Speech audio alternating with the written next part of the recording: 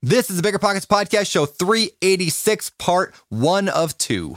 Guys, my whole approach is service. I want to make sure we provide service to our sellers, to our buyers. So if the deal don't make sense for them, don't do it. Don't do it. You're listening to Bigger Pockets Radio, simplifying real estate for investors large and small. If you're here looking to learn about real estate investing without all the hype, you're in the right place. Stay tuned and be sure to join the millions of others who have benefited from BiggerPockets.com, your home for real estate investing online. Hey, what's going on, everyone? It's Brandon Turner, host of the Bigger Pockets Podcast, here with another amazing episode that we're going to talk about a ton of cool stuff with my friend, Mr. David Green. What's up, David Green? How you been? Been pretty good, man. You still working at home, I see, because your video looks like garbage. Yes, it does. Just a plain wall behind me. For a while, we had my couch and my TV, and now it's a plain wall. Yeah. I can't go to the office, so that part's tough. But there's a lot of tough things going around right now. So all things considered, I have nothing I can complain about. All things considered, yeah. It's one of those, first world problems, I guess. Exactly right. A plain wall behind you. You don't have the blurred background that I got. Well, I would hate to compete with you for aesthetic life. things, right? Like I have to let you beat me at one thing. And if it's going to be looks, I'm okay with you dominating there. Speaking of people who are dominating, we have a great guest today. Marcus Maloney has put himself together a nice little business. I'm learning from the best. Yes, he has. That's good. Yes, Marcus Maloney. Yeah, keep going. You were on a roll. I want to hear it. Let's see. So Marcus is a Phoenix wholesaler and flipper. He's also got some rental properties. He's kind of, I'm definitely adhere to this style a little bit more of you go find the lead and then you figure out what to do with it. You can wholesale it, you could flip it, you can keep it as a rental. When you become an agent, you can even put it on the market and list it. Because I know that lead generation is the most important part of making money in real estate, I like having multiple exit strategies to do stuff. And Marcus has done exactly that. And he shares some really good advice for not only how to get the leads and then dispo them, but how to use other people's money while you're doing it.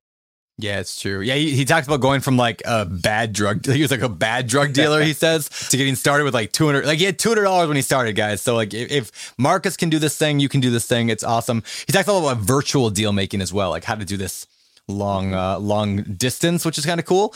We talk a lot about performance coaching and how it's kind of helped all of us get to the next level. And like Marcus is just like a cool dude. Like he drives a Harley. Like he's just a cool dude. And by the way, this was recorded pre-COVID. That's why part 2 is going to be tomorrow. We're going to do a follow-up. So nothing really changes from this episode. We just wanted to bring Marcus back tomorrow on the show to just find out like what's changed in his business. And some stuff did change. So make sure you're listening to today's show. And then tomorrow, listen to the next episode, part 2 of this podcast. Cool? Anything you want to add there, Greenie? No, I think just so you guys are aware, Brandon and I are switching things up a little bit where we're interviewing the guests and then we're following back up with them to see what has changed either since COVID-19 hit or how their business has been updated. Because as you guys know, like business is a fluid thing. It doesn't just stay in one place. So we're trying to give you the perspective from the front looking forward and then the end looking backwards so that you get a better picture of how their business is operating as a whole. Yeah, that's exactly it. So anyway, that's cool. Let's get on to today's quick tip. Today's quick tip. If you guys want to know about different companies that are in the real estate world, like different mortgage companies or maybe property management software or whatever, there's a lot of business out there and you want like a nice like review about like how that company actually is. Bigger Pockets actually now has a review site as part of Bigger Pockets, just because we want to help you guys out, be able to look for the good guys and the bad guys, or from the bad guys. So go to biggerpockets.com/reviews. Very simple. Biggerpockets.com/reviews. Learn more about things like SunTrust Mortgage, Wells Fargo, Guild Mortgage, Buildium, Released, Rent Manager, Quicken, Cozy, and a whole lot more. You can learn about a bunch of reviews of those different companies. So check it out. Biggerpockets.com/reviews. Passive income without the property headache? It's possible. There's a way to invest passively in real estate and get monthly income without any tenants, maintenance, or property management. The Wealthy have been doing this for years, and if you're an accredited or high net worth investor, you too can collect cash flow without the headaches that come from owning rentals. How? By investing in a private real estate fund with PPR Capital Management. PPR's co-founder Dave Van Horn wrote the book on real estate note investing for BP. But he's not just investing in notes. Dave and his team also have an extensive background in commercial real estate. And with PPR Capital Management, they're strategically investing in both notes and commercial real estate nationwide. With over $500 million in assets under management, PPR has provided individuals with a steady source of truly passive income since 2007 without ever missing a payment. Check them out at investwithppr.com. Again, if you're looking to get monthly passive income from an experienced team with a strong track record, go to investwithppr.com today.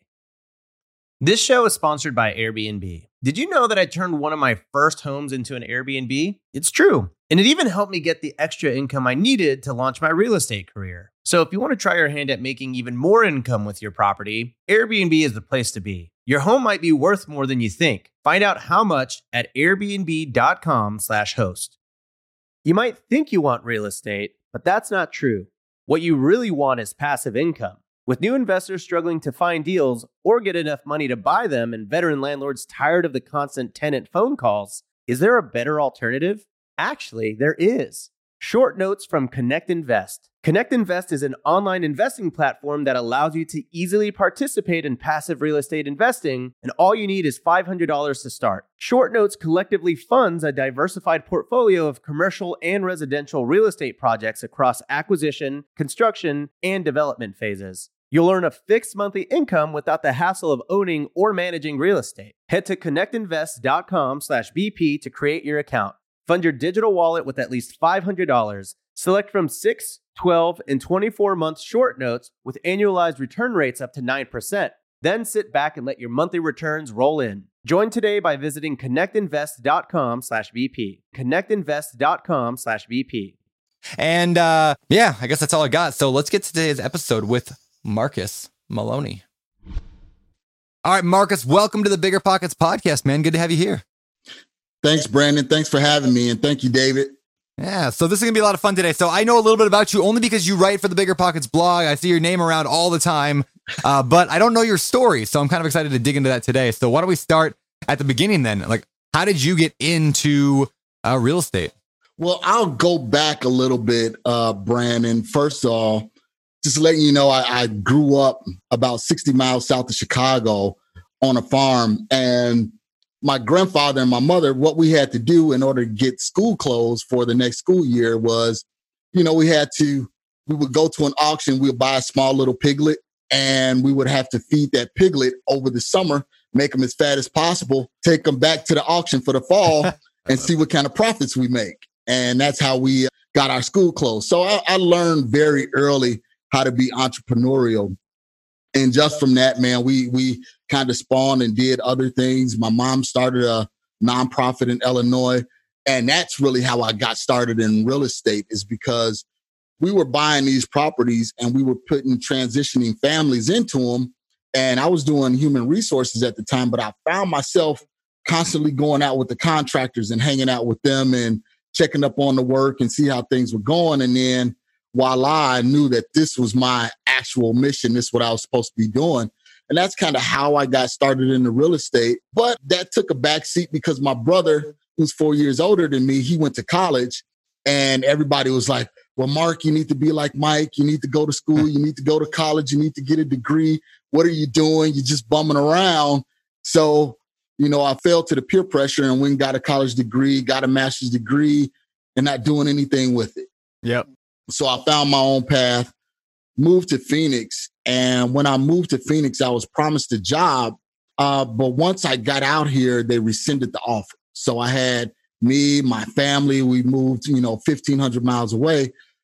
So I immediately had to get to work, and I figured that during this time was the best time for me to really do what I wanted to do. Yes, I could go out and just get some menial job because I had a master's degree, but I really wanted what I wanted to do, which was my passion, was real estate. So I started listening to Bigger Pockets. Actually, I was listening to Bigger Pockets on my drive from Chicago to Arizona. That's awesome. And that's how I found you guys. And I was like, man, you know what?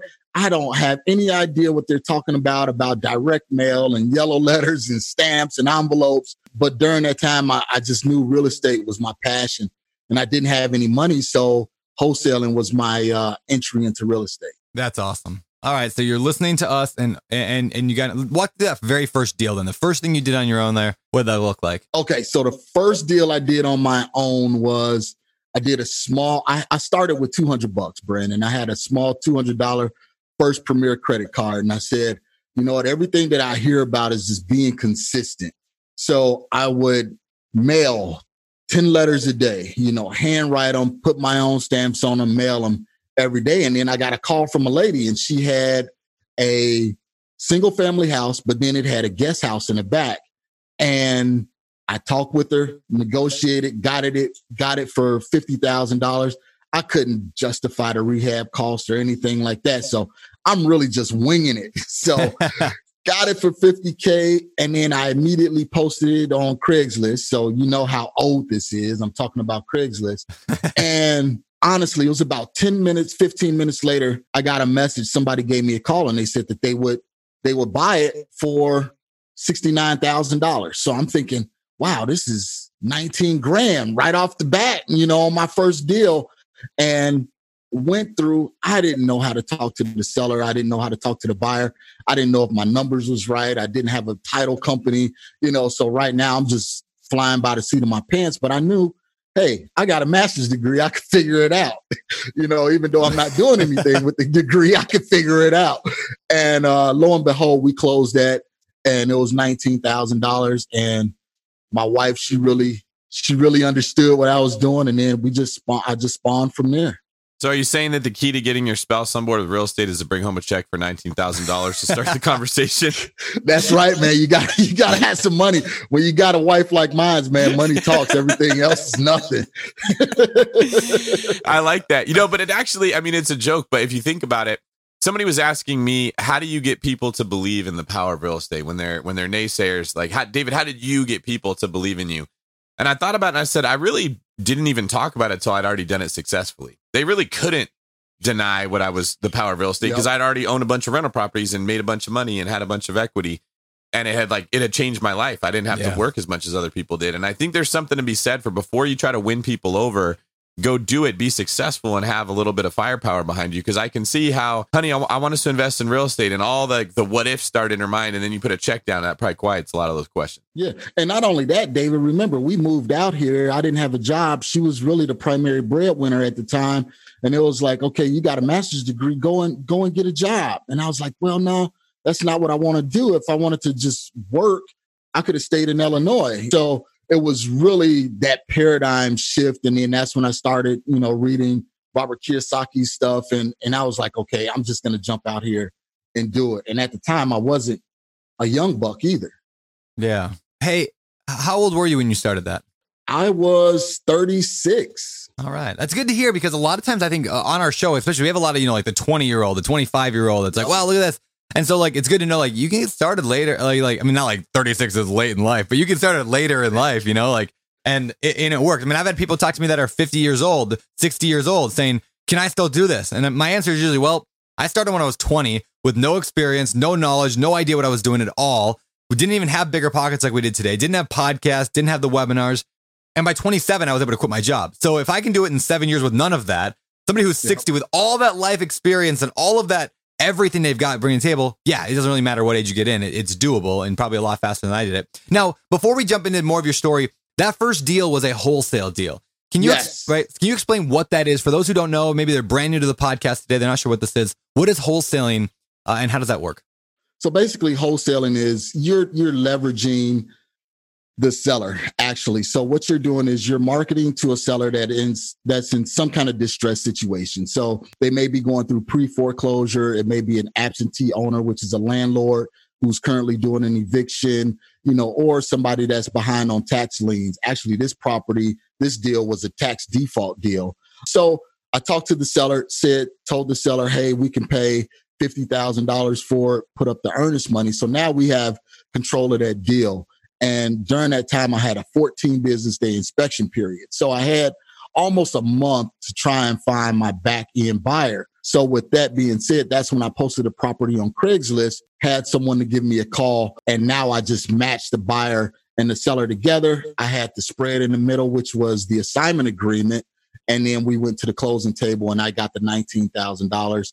The seller was able to sell the property and the buyer was able to get a good deal.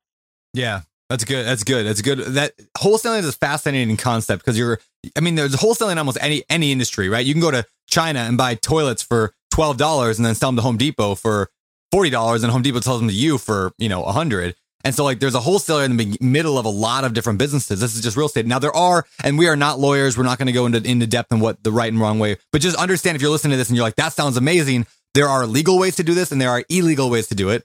And depending on what state you're in, different states have different rules. So just make sure you guys do your homework and make sure you're not doing anything wrong. The illegal part usually comes from practicing real estate without a license.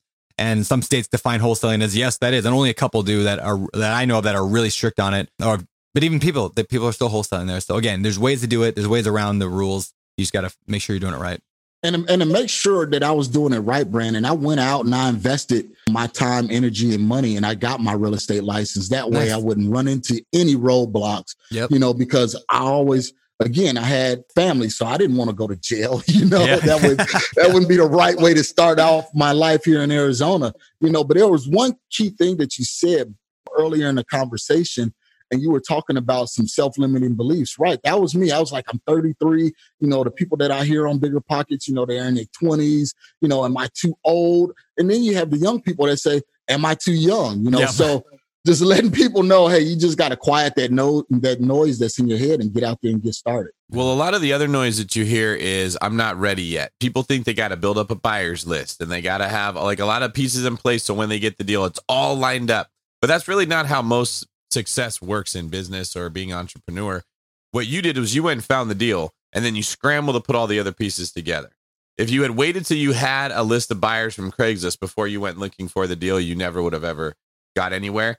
And I really like to highlight that part because so many things in life work that way. You don't know what step 3 is going to be until you get to step 2. You have a very hazy idea what step 2 is going to be when you're on step 1, if anything, but you feel the motivation to move along once you start the process. Like once you had that deal, you felt, man, I got to go find a buyer. Where am I going to look? Okay, I know people look on Craigslist. I start talking to my friends. Maybe you went to a real estate meetup and you told people, hey, I got a deal for whatever it was, $65,000.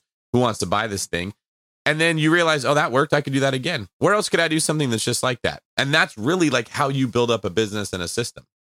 It is. And I always tell people, it's not just perseverance and tenacity, but you got to have faith. I had to believe that I was able to do this. That was one of the things. I had these self-limiting beliefs, but I was like, you know what? I'm just going to throw caution to the wind and I'm just going to get out here and do it. And if I fail, so what? I can fall back on this master's degree that I'm not doing anything with, So I really had to jump out there and take that leap of faith because, again, I had a 5-year-old, a 6-year-old, and a 13-year-old plus my wife. So everyone was looking to me like, hey, you better make this work. That's awesome. Okay, so what came next? So after that, I had the $19,000 and I had to set some to the side because, again, I didn't have any other income coming in. So I paid up rent, for some months in advance and paid my tithes, gave 10% to a charitable contribution. And then I used that money and I kept marketing. So I went back and I said, okay, well, if I did this one, let me try and do it again. And honestly, just do what I did before. And now I just started marketing and doing more. So I started putting a lot of that money into marketing. And can I make a quick point before we get to the marketing? Because I really want to get that, but I want to make sure we touch this beforehand. I love the fact that you said I took part of the profit and I paid it forward, basically. I tithe that I gave it to a charitable organization. So many people out there they have this concept of, I'm going to start giving money away when I'm rich. But I've always believed that if you have $1,000 and you can't give $100, you're not going to give $10,000 when you have $100,000. You're not going to give $100,000 when you have $1 million. Like, giving is kind of a heart issue more than it is a dollar issue. And so I love the fact that you just said, I'm gonna set this aside right now and give that. And there's also something that just frees us in our mind when we do that. That says releases our grip on money and the scarcity mindset we have. And that was actually one of the reasons why I did it, Brandon, is because part of my backstory, which I didn't tell, was, I sold drugs, but I was very unsuccessful. I was the worst drug dealer there was. And that was because of my conscience, I knew the terrible effects that was having, but I was making this money and I wasn't really doing anything with it. And then I went through a period of being completely dead broke. And I'm a firm believer in Jesus Christ, and it always talks about tithing and paying it forward. So I said, let me just try this, and see what happens. And then when I started tithing faithfully, it's like those seeds just start materializing, and I started finding other deals coming from everywhere and started networking with the right people. And then my business just started blooming. Yeah, there's this great study, and I'm going to kind of butcher it now, but basically there's this guy who did this study showing like two identical families. One just gives an extra like $100 a year versus the other one. And like everything was the same about them. Like, you know, I mean, everything was the same about the two families in the study. Yet the family who gave the extra $100 made an extra like $300 and some a year, like actually earned more. So there's something about the act of giving that actually makes people earn more, which is crazy. But pretty much every religion, every faith out there has some kind of thing about that. Like when you give, you get back. And I'm not saying like you go and get $100 today and you're automatically going to get $300 tomorrow. But there's something in here that we're programmed to release our hold on money and to be less greedy. And it comes back to us. So. And you're absolutely right, Brandon. Absolutely right. And money is currency, so it has to continuously flow. And if it don't flow, then you'll lose it. You know, so that's one of the things that I learned about it. So that was my entry into real estate was really doing these wholesale deals and still doing it right now. And one thing that I also wanted to share was the person that really became my mentor and showed me how to do everything. And the reason why he became my mentor is because one of the first failed deals that I did, I sent it out. I had this small little buyers list and he looked at it. He said, dude, what are you doing? You know, he said, you're sending out a property that's at retail price trying to get a wholesale deal on it. And he, at the time he called me in and he was like, look, sit down. Let's talk. Let me show you how to do this. And I started working with him. So I started getting that education. And that education really helped me build that confidence. And now that person that I was working with, that was my understudy. Now we're virtually wholesaling and he's a partner of mine. That's cool. That's awesome, man. All right. So you took that money, you paid your tithe, you probably paid some taxes on that. You dumped it into marketing to generate more deals. And so now you've got a marketing machine happening. What kind of marketing were you sticking with? What do you do? Let's go. What were you doing and what are you doing today to generate leads? I was doing direct mail then. Okay. Strictly direct mail. And now I'm doing direct mail, plus I'm doing some cold calling and some text messaging. But still, the majority of my leads come from direct mail. Nice. And what have you found has been what's worked well? Because I know different things work in different areas for different people for different reasons. What has worked well for you in direct mail? Well, with direct mail, it's a professional letter, full color, with a professional envelope, full color. I don't subscribe to the postcards. I know people have the impression that they're cheaper. But if you're with a local mail house, they'll teach you how to send out that professional letter with a professional envelope, the same cost that people are sending postcards. So when they get that professional letter, they're looking at this as this is a legit business versus someone sending a handwritten letter or something like that. Not to say that those don't work, but we've just been having a higher open rate and response rate with the professional letter. That's awesome to hear. Yeah, because you'll find people who swear the opposite works for them and something different. And that's why you don't know until you start doing it and start trying it. But I love the fact that like you just did it. You took the money, you dumped it back into it. It started producing leads, and it's still working today. So that's awesome. So let's get this is the question David usually asks, but like overarching view of your investments today. Like what all do you do? Are you doing any rentals? Are you doing any flips? Just wholesaling? Okay, so wholesaling was my entry, got into that. And then I started taking some of the money that I was making from the wholesale. And I knew that I needed passive income, because if I don't close a deal or don't close two deals, then what am I going to do? I'm back to zero. So I took that money and I paid off some debts, got my credit together. And then I started buying some rentals. I was buying some rentals back in the Midwest, $30,000, $40,000, $50,000 rentals. And they were turning, bringing me $750 gross, which was about $400 or $500 net. And I just started building on that and building those. That way, if I come to a point where I don't close a wholesale transaction, I still have $4,000, $5,000 coming in a month. So that's where I'm at right now. And then I started listening to you, Brandon, about the BRRRR method. So I was like, okay, well, I'm going to try that, So I would buy these properties, undervalue, put $10,000, $15,000 into them, get them leased up. And that way I would then pull that equity out and go and buy another one. So I've been really focusing on doing that more so now. We're still doing the wholesale, but we know that passive income is really the meat and potatoes. And in the midst of doing that, we found, and I know this may be a little bit off topic, but we found a turn of the century school that was built in 1897. And we converted that. When I say we, my family and my partner, we converted that into a daycare. So we purchased that property for $70,000. We put another 30 into it. So we were all in at like 100. And now that property, every month we get $2,250 on. Are you running the daycare or are you leasing it to someone who runs it? Leasing it. We're leasing it out to someone. Oh, that's awesome. So you basically like, I don't know, investing in real estate that invests to like, it's basically investing in commercial real estate at that point. Yeah. So you're not dealing with, yeah, that's cool. My mom did daycare all growing up. That was my mom's job was she did in our house daycare. And I'm actually I'm a very big believer in that business model. Like, not that I'm going to jump into a daycare center, but I'm actually a big believer in it because it's like reoccurring subscription revenue that will never end no matter what. Like we are always having kids and people are always doing it. And parents aren't working less these days. They're only working more, which means there's more need all the time. So that's a cool recession resistant business right there. Yeah. And the good part about it, guys, is that I said we had the nonprofit back in Illinois. So the daycare is affiliated with our nonprofit. So the lease is a triple net lease. I don't have to worry about paying anything. They pay everything. Actually, my sister-in-law is the one that runs the daycare. So I'm pretty much hands off. And I know that money is coming in every month, like clockwork. That's awesome. So how many rentals did you end up with in the Midwest? So in the Midwest, I have 9 doors currently. Okay. And then I know one thing that really appeals to people about wholesaling is that you can kind of cherry pick the deals you want to keep and then sell the rest. Are you keeping anything you generate in Phoenix or are you just taking the money and putting it into rental properties in the Midwest? I'm just taking the money and putting it in the rental properties in the Midwest. And that's because I'm just getting the better returns out there. Now, properties appreciated so much here in Phoenix to where, you're really tough not making any money. Yep. Yeah. Tough to cash flow.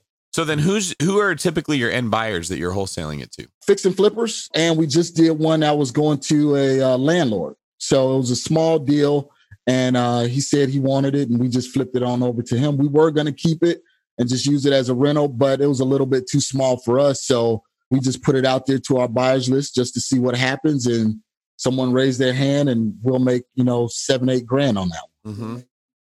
This show is sponsored by Airbnb. Did you know that a long time ago, before I ever started my real estate business, I turned one of my first primary residences into an Airbnb? And that's the extra income that I needed from Airbnb that gave me the confidence to go out and work for myself and eventually quit my 9-to-5 job. And now I have dozens of Airbnbs all over the country. I've even partnered up with the old David Green on a recent property in Scottsdale to take our portfolio to the next level. And of course, we host it on Airbnb. But you don't need to be a full-time real estate investor to start on Airbnb. As a matter of fact, I was self-managing 10 properties while working my 9-to-5 job, so I know anybody can do it. Think about it this way. You're looking for extra income and going on a vacation. Wouldn't it be great to rent out your space and let your property pay for itself while you're gone? I did this one time. I pitched my wife and my roommate, because we were house hacking, on the idea of renting out our home, and it paid for all of our expenses on a trip to Mexico City. So go and give it a try. It might just change your life, just like it did mine. And I really do mean that. Your home might be worth more than you think. Find out how much at airbnb.com/host.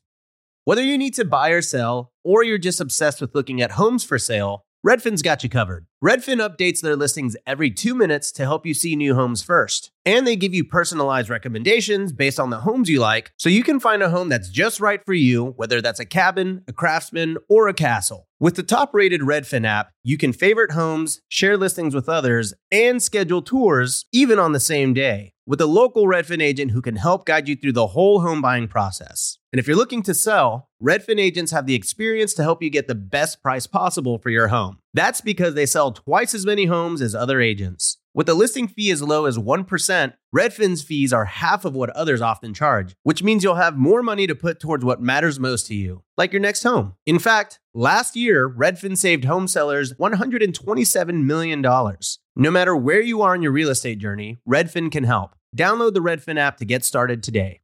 We're always looking for ways to improve, searching for better. But when it comes to hiring, the best way to search for better is by matching with quality candidates. If you need to hire, you need Indeed. Indeed is your matching and hiring platform with over 350 million global monthly visitors, according to Indeed data, and a matching engine that helps you find quality candidates fast. Ditch the busy work. Use Indeed for scheduling, screening, and messaging so you can connect with candidates faster. And Indeed doesn't just help you hire faster. 93% of employers agree Indeed delivers the highest quality matches compared to other job sites, according to a recent Indeed survey. Leveraging over 140 million qualifications and preferences every day, Indeed's matching engine is constantly learning from your preferences, so the more you use Indeed, the better it gets. Join more than 3.5 million businesses worldwide that use Indeed to hire great talent fast. And listeners of the show will get a $75 sponsored job credit to get your jobs more visibility at Indeed.com/biggerpockets. Just go to Indeed.com/biggerpockets right now and support our show by saying you heard about Indeed on this podcast. Terms and conditions apply.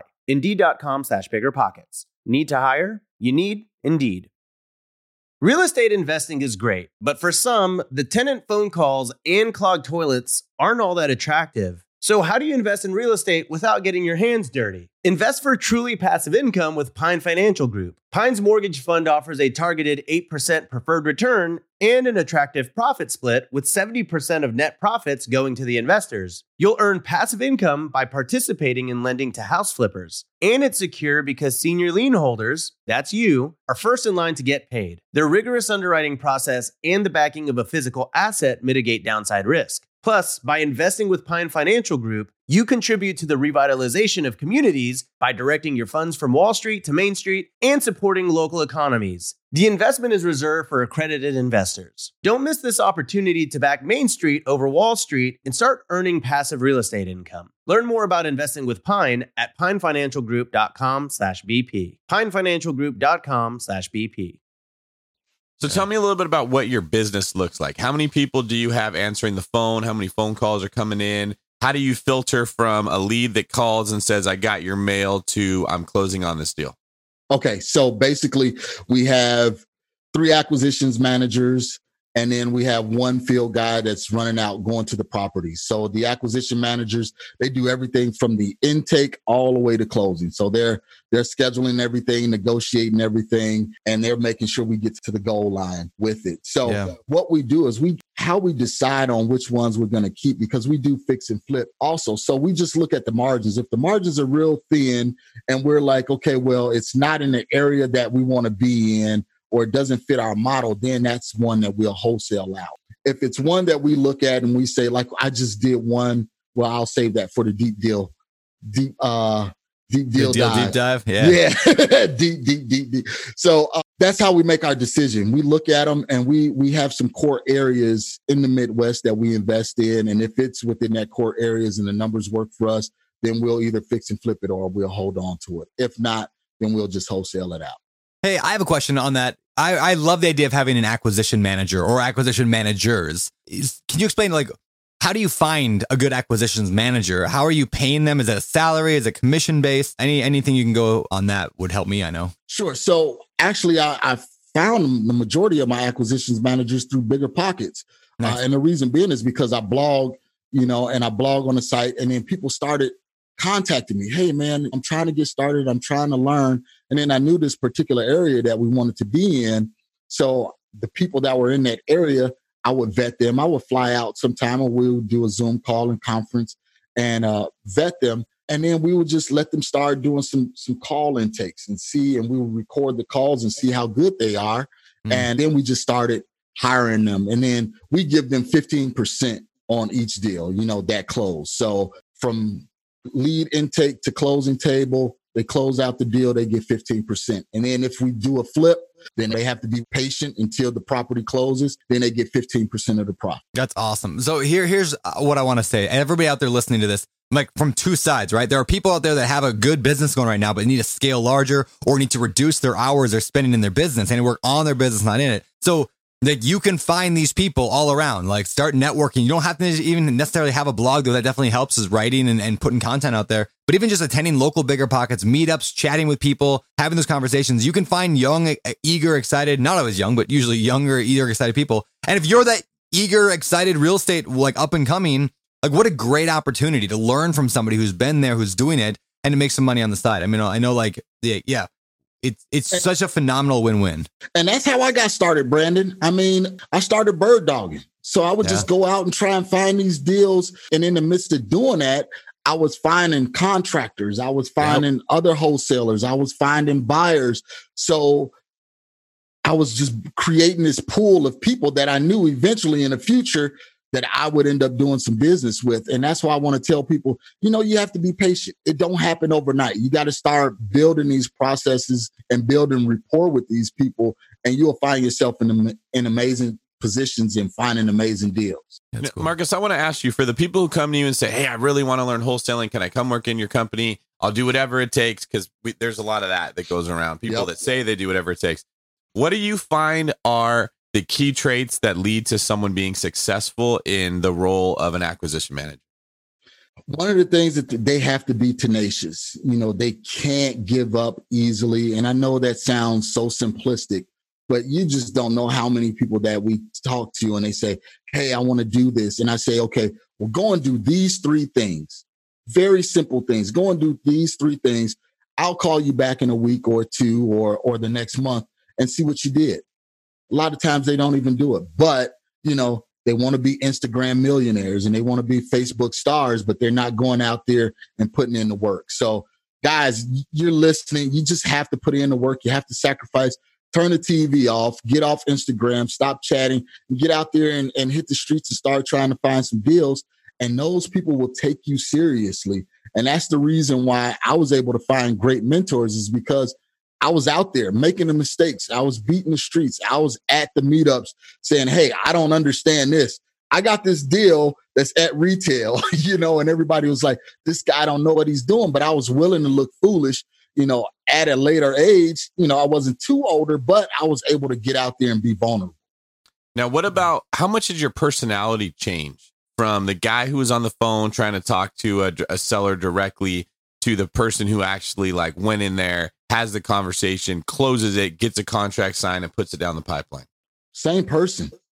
Did you learn skills, verbal skills with how to talk to people, or Yeah, you just got to kind of have that voice inflection. You have to mimic the seller. You have to be patient. I'll give you an example. I had a seller in Chicago. I'm here in Arizona, and I had to vet him. I did actually handheld this one myself, because every now and then I like to get on the phone and I like to show my acquisition managers, hey, I still got this. Yeah. So got on the phone with him. I never met him. We only spoke over the phone. I was able to walk him all the way through. And at the end of the day, he put the contract, returned the contract back to me in the mail. So I'll take some time to tell you this. This is what I did. So I vetted him over the phone, ran my comps over the phone, called him back, and I said, hey, Mr. Seller, this is what we can offer you for the property. He agreed.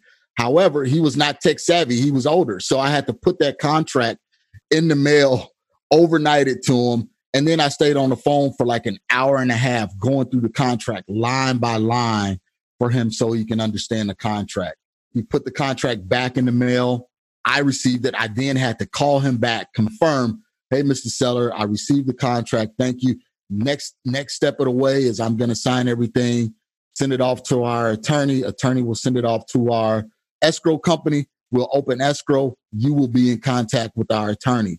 So it's basically, you have to know the different personalities, David, that you're talking to on the phone. Some people you have to hold their hand and walk them all the way through. Others, they just want to know what's the top dollar you can give me. If it don't work for them, okay, fine, so be it. We'll put you in our follow-up system and give you a call, down the road. But again, it takes patience. You have to know who you're talking with. You can't be afraid to get on the phone. But to answer your question, David, when I first started this, I hated talking on the phone. You can ask my wife. She's like, you never talk on the phone, but when someone calls about a lead, oh, you're ready to jump on the phone. I said, well, you better be glad I'm ready to jump on the phone, because those $19,000 checks, make you very happy. That's so funny. I say that to the agents on my team when a lead comes in and they don't want to take the call. And I'll say, why? Well, I was eating lunch. Yeah. And I'll say, okay, what were you eating? I was eating a sandwich. And I'll say, that was a $900,000 buyer. That was, you just walked away from $23,500 commission. Was that a $23,000 sandwich that you were eating, right? Absolutely. But my mind has tweaked to learn to look at things that way.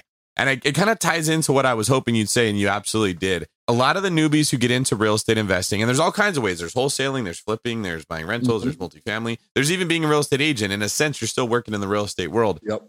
They want to take the version of themselves they are right now and make it work in a new world.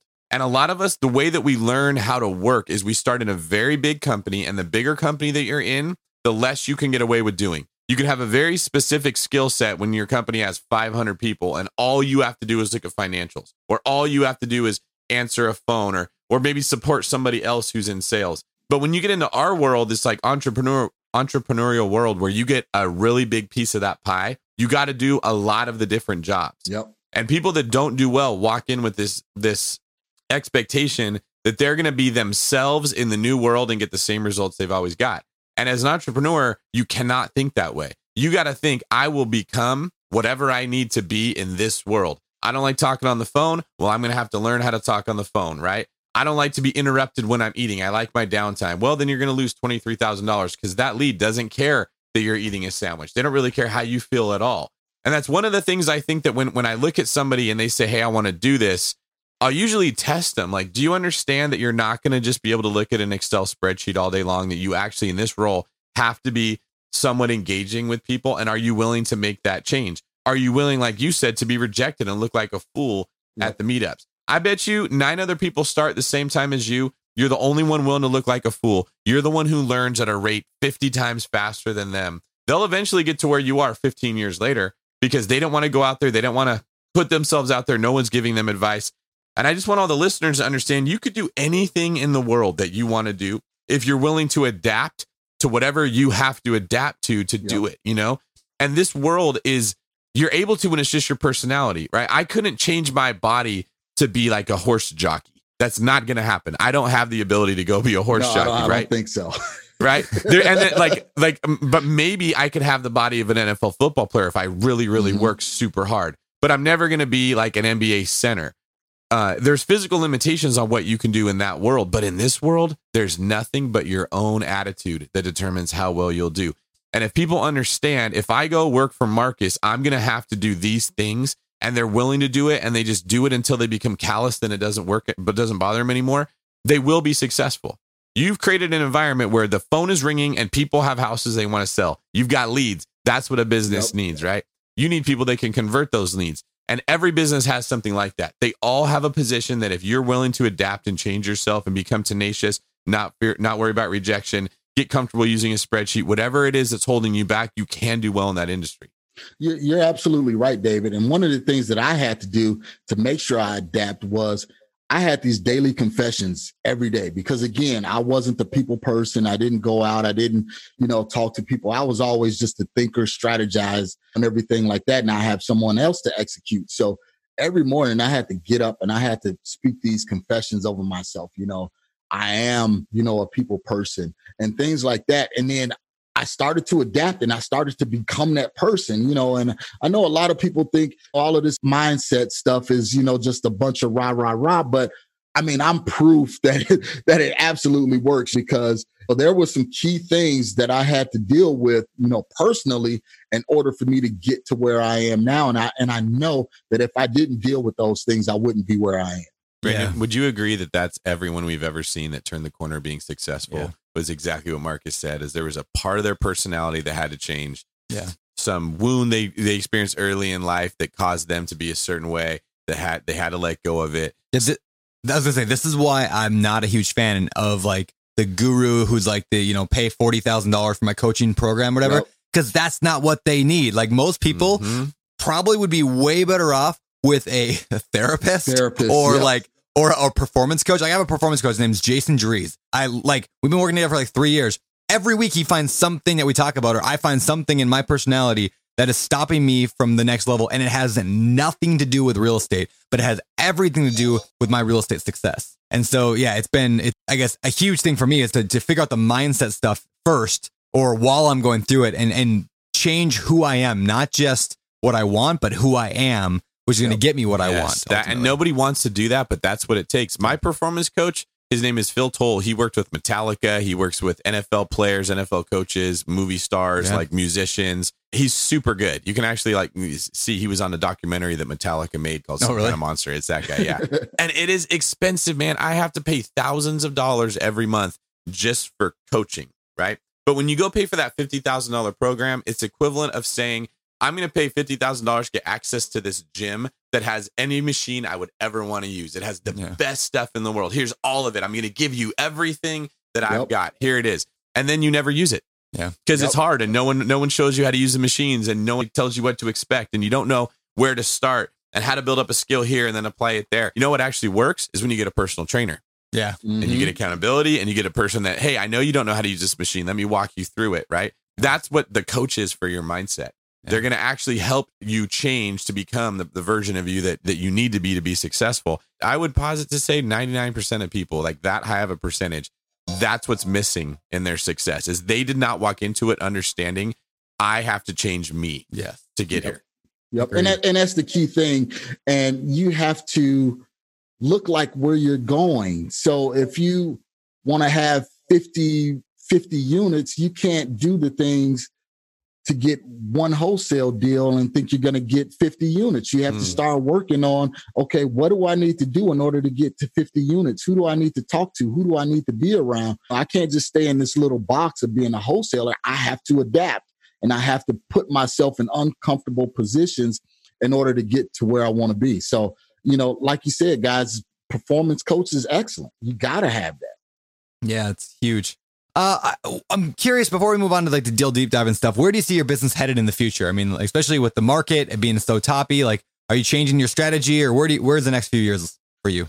We are. So with Phoenix, since it has become so top heavy, we started virtual wholesaling. And that's why I was talking about being on the phone. And I'm teaching our acquisitions people how to close people over the phone. I didn't believe that it was possible until I actually started doing it. And I'm like, wow, why do I need to go out there when I can actually do this, right over the phone? So now I'm training our people to do that so we can not only wholesale here in Phoenix, but we're doing it in Chicago, and then we're going to be doing it other places in the Midwest. But I mean, my ultimate goal, is to own 50 units by the time I'm 50 and then spawn from there. So we're just using wholesaling as one step in order to get to where we're going, but we do have a strategic plan. And those who are with us right now that's wholesaling, we're encouraging them to start looking at deals and go out and buy some things. That way, not only are they working, but they can start investing as well. There's a lot of people that think you can't do things over the phone. You can't do it virtually. I would say you can't do it as easily. You can't do it if you're not good.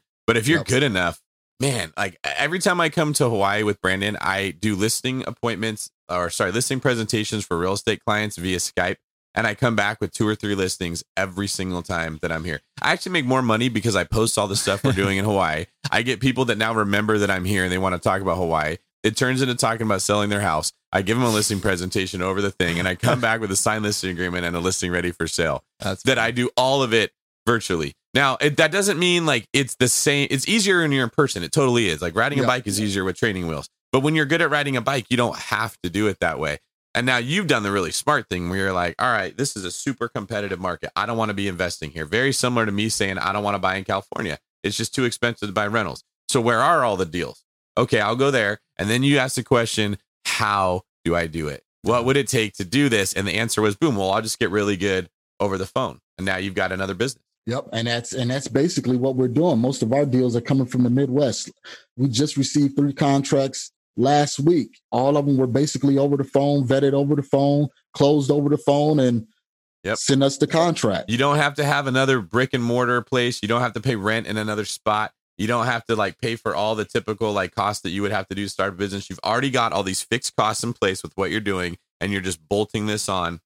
So your expenses don't go up at all. And like, other than maybe like whatever you have to pay people to do due diligence work out there, but your income rises exponentially and your profit margins just go up really high. Yeah, and then even with our team that's out there in Chicago, we even meet with them on Skype. Yep. Here's our weekly meeting. We go over, our KPIs. This is what we're doing. This is where we want to go. Here are the leaders. Here are the laggers. Let's pick it up and let's see what we can get done the next week. You're speaking my language. Yeah. I love that. KPIs, lead, lag. I love that stuff. All right. Awesome, dude. Well, let's move on to the next segment of the show. I want to get to know one of your deals better. So it's time for the Deal Deep Dive.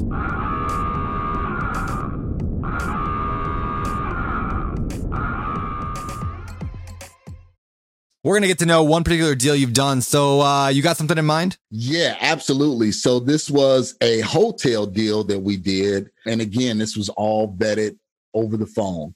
So, all right. Yeah, where's it at? This is in Chicago. Okay, single family house? Single family house in Chicago. Hotel, if you guys know what a hotel deal is.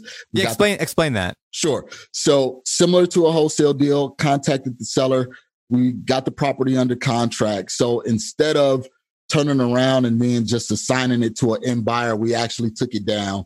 And the funny thing about it, Brandon, is the person that took it down for me was my attorney. He saw the deals that we were doing because he was closing all of our deals in the Midwest. And he was like, hey, how can I get a part of this? And I said, here's a deal here. It's limited risk. You can be a part of this. And he put up all of the money, all of the cash, no dime out of my pocket. That's cool, man. So what you're saying is a wholesale deal is where you put a contract or a property under contract and sell the contract to someone. A hotel deal is where you're actually closing on it and then you're selling the property to somebody else, but you got title. Is that correct? Exactly. So I'm holding title, and then we go out and find, normally it's just a traditional end buyer. Now, this wouldn't be part of our deal deep dive, but I'm curious, how do you determine when you should wholesale and when you should wholesale? Actually, that one was very, very specific. That was the first one that I've actually done. And really, I did that because I wanted to build this relationship with the attorney. But I'll get into that, David, when we talk about this deep deal. Okay. Deal deep Awesome. dive. So on this deal, how'd you find it? Marketing, direct mail. Okay. Direct mail. Sent letters from here in Phoenix. We got a local mail house in Phoenix, that coordinates the walk sequence. So again, we can get these full color letters out for 49 cents, the same as people will pay for postage, for postcard. That's awesome. All right. How much was the property? Like, first of all, how much was he asking for it? And then what did you end up getting it for? So she was asking for 100. She was asking for 100. The property was in meticulous condition. At the end of the day, I tried to talk her out of selling it to me because I want it to be a win-win for both parties. And I was looking at the best interest for her. She was an older lady. Her husband passed away. So it was a deceased mailing. And she just said she couldn't do it anymore. So I talked to her for about 4 to 5 months. So I told her the initial call, she said she wanted $100,000. She sent me pictures, text me pictures. And I looked at it and I said, well, you know what? Maybe you need to list this property on an MLS. She'll get way more than what we're offering. But by the way, this is what I'm willing to offer you. I'm willing to offer you $51,000. ARV was 180. So I thought it was over with. Thought it was dead. Thought it was over with. We were 50 grand away, and then she just called me and she was like, you know what? I don't want to go through it with the realtor. I'm keeping up with the electricity, the bills and everything like that. $51,000. Send me the contract. We'll do it. Wow. Awesome. Well, that kind of explains how you negotiated that thing. Yeah. You actually tried to negotiate for her instead of you, but that worked out good for you. I did. Awesome. But you know what, guys, it's my whole approach is service. I want to make sure we provide service to our sellers, to our buyers. So if the deal don't make sense for them, don't do it. Don't do it. I 100% agree with you because what happens is you unlock your own subconscious to be on board with supporting what you're trying to do. Yeah. It's the same way giving works. When you know that if I make this money, I'm giving this much of it away, your subconscious knows how good that feels. And it's like, I want you to work harder, and it gets behind you, empowers you. I feel that same thing as a real estate agent when I'm representing a seller. And let's say I've listed your house for $700,000 and I got some buyer who just needs it so bad. And I've negotiated him up to like $805. Okay. Mm-hmm. And we're going over who's going to pay the title and escrow fees. It's so easy to just be like, I don't care. We're making $105,000. Right. But all I think about in my head is they hired me to get them every single dollar that they could. So I'm going to drag out this title and escrow thing for another 48 hours and make them think that another buyer is going to come pay more, even though that'll never happen. Because my conscience needs to know that I did the best job I could. Yep. Because the next time I go on a listing appointment, if I didn't do that, there's a little voice that's like, no, you're not. You're not going to give it your best. You're just going to give it better than other people. And so you have to be true to yourself. You have to satisfy who you know you are as a person. And when you're your subconscious lines up with your goals, that's where you actually make really big progress. And so I 100% agree that the way that you do it is the way that it should be done. You got to follow what feels right inside. Yeah, and a lot of people, they, you know, especially wholesalers, I understand you're just now getting into real estate and you're trying to make as much money as you can so you can pivot and do something else. But at the same time, you know, it's just about service. And again, that's the reason why I was a horrible drug dealer. It was because of my conscience. You know, I was thinking that as I was talking, actually. Like, thank God that you were a really bad drug dealer, because now we get to talk to you about house stealing. Yeah. So, but yeah, and that's what I preach to all of our people, you know, is just provide excellent service and the money will come on the back end. So, to answer your question, Brandon, I didn't have to do much negotiating because I told her what we was willing to pay. It was way lower than what she was willing to accept. But due to life circumstances, she came back around and she was like, look, let's just get it done. So with this one, I did fly out to Chicago to meet her. I mean, I was talking to her on the phone for 4 to 5 months. We had built up this rapport. So I said, you know what? I'll fly back. I'll see you to get a chance to see my family also. And when I walked in the property was in such great shape. You know, I could have licked the floors. The floors were just refinished, new windows, new roof, everything in there was new. And then again, I told her, I said, are you sure you want to do this for $50,000? Because you could definitely get more listing it on the MLS. And she said she just don't want to deal with it. And signed the contract right there, got it for 51, sent it to our attorney. And that's when he said he wanted to be a part of the deal. We took it down. He gave us 90 grand. We was assuming that we was going to do a light flip on it. So we put 40 into it. That's what we was assuming we was going to put 40 into it. But my partner said, hey, you know what? Let's just put it on the MLS and see what happens. So that's what we did, put it on the MLS. And literally within 72 hours, we had an offer for $150,000. Wow. 150? 150. We got it for 51. Our buyer has some contingencies, so we had to pay some contingencies. We redid the garage roof. We updated some electrical, so we put about 15 into it. So we were all in at like 65, 66 and turned around and sold it for 151. That's awesome. All right, so what was the outcome at the end? So, you know, profit-wise, what's that look like? 75K or something like that? Yep. So it was actually 60. And the reason why is because the attorney took care of us. So I turned around, I took care of him, and we gave him 30% of the upside, which we didn't have to do. But again, I'm a relationship person and he has more money. So he has more money to filter. So I was like, well, we'll take the bite on this end and make it up on the back end. So we netted 60 grand on that. That's awesome. Isn't there a saying, like, if you shear a sheep, you can always shear it, but if you kill it, you can only kill it once? Yep. I don't know if that's a phrase. Did you just make that up? No, I said it, but I'll give you the opportunity to make it up and take credit for it later. The idea is, right, you made that attorney happy. You sheared the sheep. He's going to come back with more I think you're thinking of the golden goose. That. You don't want to kill the the goose that lays the golden eggs. You know, yeah, that two different parables with the same. There's something about shearing a sheep. And listeners, when you guys are hearing this, can you please go on like our Instagrams or something and set me straight on this parable that I'm really messing up? I've been too focused on analogies lately, and my parables have fallen. You are working on a new book.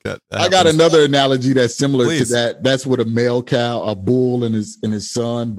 Okay, might be a little bit we're not talking about that on the podcast. Yeah, I'll tell you that one later, Brendan. All right. So, what lessons did you learn from this deal?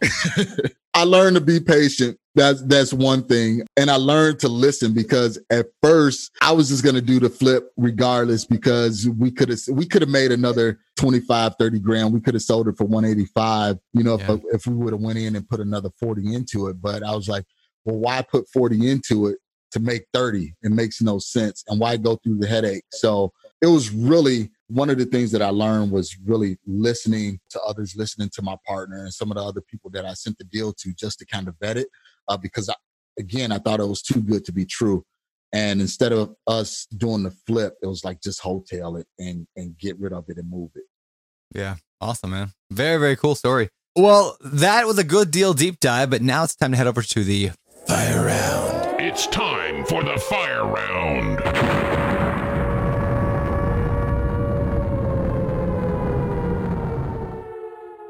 All right, time for the world famous fire round. These questions come direct out of the Bigger Pockets forums, which of course our listeners should go and access by going to biggerpockets.com/forums and jump in. There's people like Marcus hanging out in there all the time.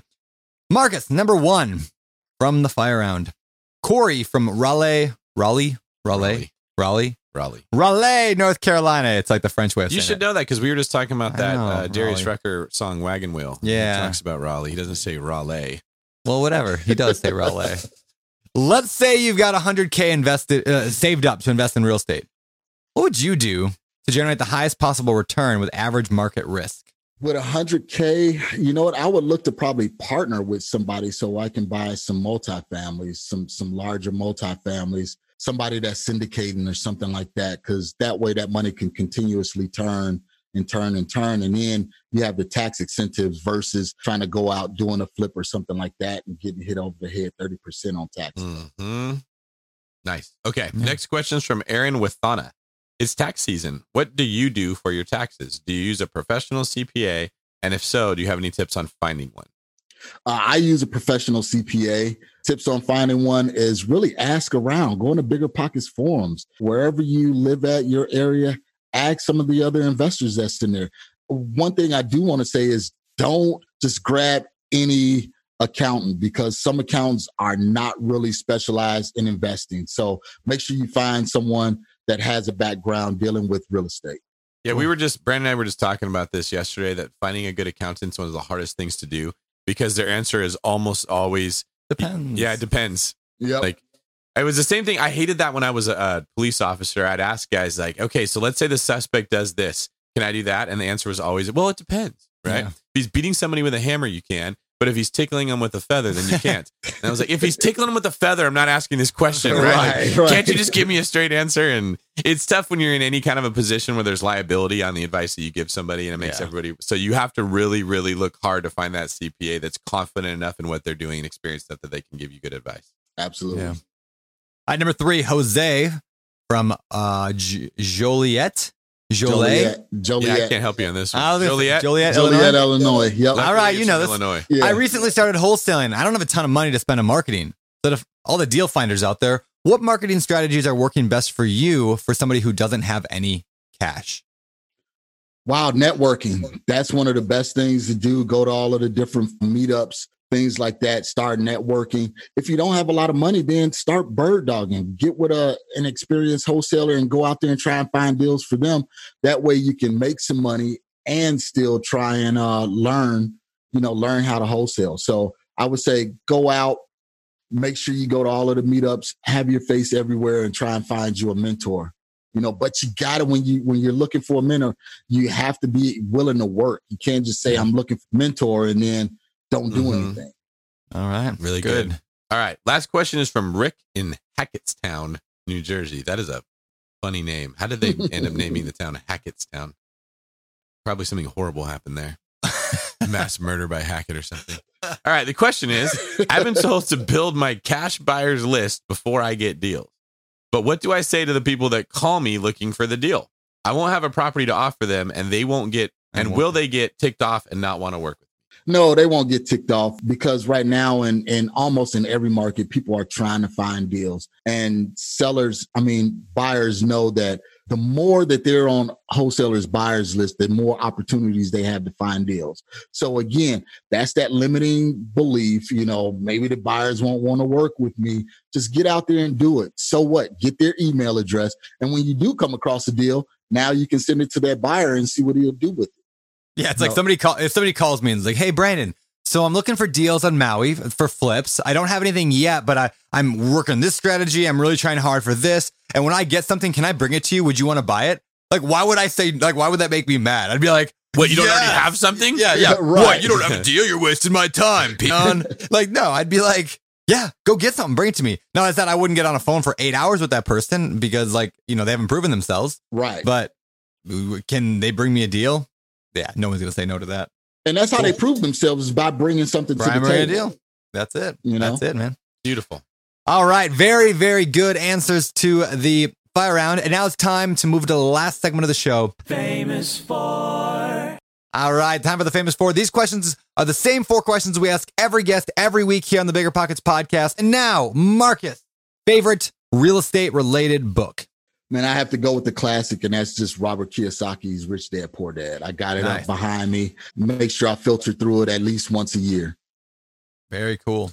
What about your favorite business book? Power of Broke, man. I like that because starting out with no money, you got to hustle, and you're bringing nothing to the table but your skills, your education, your knowledge, and you have to turn that into capital. So Power of Broke by Damon Johns. All right. I've not read that one. I'll put it on my list. When you're not wholesaling and dropping $19,000 checks on the table to show off to your wife, what are some of the hobbies you enjoy? Man, I have two. My son, he's 10 years old. He's a little league full contact football player. So I go out there and I volunteer with the coaches. They just won a championship yesterday playing 7-on-7. That gets me energy, get me going. And then I'm an avid Harley rider, man. I got a custom Harley. So I get out there and spend some time strategizing and thinking while I'm riding. So let me ask you a question. When you're out there with the other parents of the football kids or your motorcycle buddies, how often do you talk about real estate?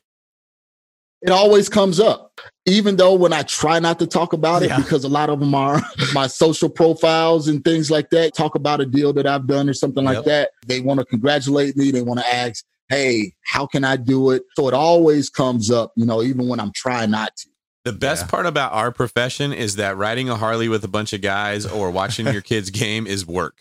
I know. Yeah. Right? If you just talk about real estate and people remember you and say, hey, can you help me buy a house? Or, hey, I got a deal I think that you need to look at. You just got paid to go have fun. Yeah. Yep. What's also cool, and I've said this before, is how real estate is a cool profession. Like we're cool dudes to a lot of people. That sounds stupid, but people are like, the Harley guy who I think is super cool, but he's looking at you going, dude, that guy does real estate. Like, I've always wanted to do real estate. Everybody wants to do real estate someday. Yeah. Everybody has, I want to do that poll sometime soon and ask the question to a random 1,000 Americans.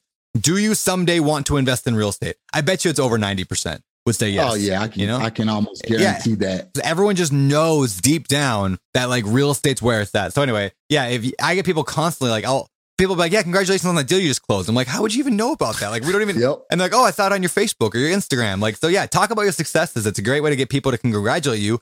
And then people want to be a part of success. Then they want to give you private money or they want to invest in your fund or whatever. I'm picking up a lot of investors in our fund, Open Door Capital. A lot of them came from just my friends on Facebook who saw what we were doing. So yeah. Huge. Yeah. And then also, they always ask you, well, what do you do? Oh, I'm a real estate investor. Yeah. And then it just goes from there. I mean, when you say real estate investor, it's almost like you're a superhero, like you're wearing a cape. Well, they're hoping that you invite them on your yacht to go cruise the Mediterranean with, all the perks that come from real estate investing. Of course, I've yet to run into the yacht yet. Yeah, I'm getting there. Yeah, working on it. All right, Marcus, what do you believe sets apart successful real estate investors from all those who give up, fail, or never get started? Man, tenacity and believing in themselves. That's basically it. They got to have that tenacity and grit, and then they got to believe in themselves, and bet on yourself. Love it. Very cool. All right. For people that want to learn more about you, maybe want to work with you, mentor from you, how can they find out more about you? Man, they can find me on Bigger Pockets, all of my social media profiles there. And my social media handles are MRCS Maloney. That's at Twitter, at Instagram, at Facebook, or they can go to marcusemaloney.com. All right. Very cool. And Marcus, thanks for being here. Thanks, guys. And always remember to enjoy the journey. I love it. It's awesome. This is David Green for Brandon putting fun in funds. Turner signing off. You're listening to Bigger Pockets Radio, simplifying real estate for investors large and small. If you're here looking to learn about real estate investing without all the hype, you're in the right place. Be sure to join the millions of others who have benefited from BiggerPockets.com, your home for real estate investing online. The market is changing, and finding your way can be tricky. Rates shift, headlines whirl, but your goal hasn't changed. You want financial freedom, and the best investors know it's not about timing the market, it's about time in the market. If you're ready to get into the real estate investing game or take your game to the next level, finding an investor-friendly agent is your next step. With BiggerPockets Agent Finder, you can find the right agent in minutes. Just head to biggerpockets.com/deals and enter a few details about what and where you want to buy, and bam! Instantly match with an investor-friendly agent who fits the bill. These local market experts can help you navigate the neighborhoods, analyze the numbers, and take action with confidence once and for all. This free resource is only available at biggerpockets.com/deals. Get an agent, get the deal, and get closer to financial freedom at biggerpockets.com/deals. That's biggerpockets.com/deals to find your investor-friendly agent today. The content of this podcast is for informational purposes only. Past performance is not indicative of future results, and all host and participant opinions are their own. Investment in any asset, real estate included, involves risk. Use your best judgment and consult with qualified advisors before investing. Only risk capital you can afford to lose. Bigger Pockets LLC disclaims all liability for direct, indirect, consequential, or other damages arising from reliance upon information presented in this podcast.